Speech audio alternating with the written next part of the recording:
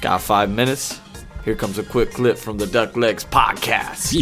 That they keep saying, students, you're not going to just change everyone's beliefs like in 5 minutes. So that was really reassuring. And people aren't going to get better. Like the bullshit online with people selling courses and the manual therapy gurus or exercise therapy gurus saying, I get everybody better in 1 to 3 visits. That's nonsense, right? Like things take time. You go online, you'll see some miraculous video of someone feeling better after one session. Those things certainly can happen, but we shouldn't expect them to be the norm. And then when you hold yourself up against those standards, you start feeling like garbage when you're practicing.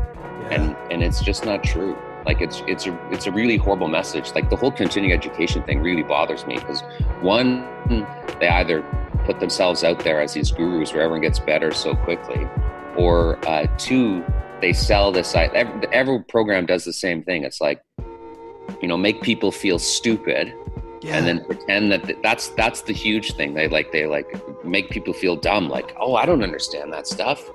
That's so amazing. And then and then I don't know anything about that. And then they sort of say that they have all the answers. And it's really horrible to put people down in order to build themselves up. So it's that one technique or philosophy that I don't know yet that's going to make all the difference. Yeah, I mean, and it's just couched in some neuroscience or biomechanical garbage. And that's why it's the whole thing of like debunking BS. Like it takes a lot of work to do that. It takes a lot of work to say, oh, okay, I don't need to worry about this anymore. Like I read so much and it's really just to say, don't worry about it.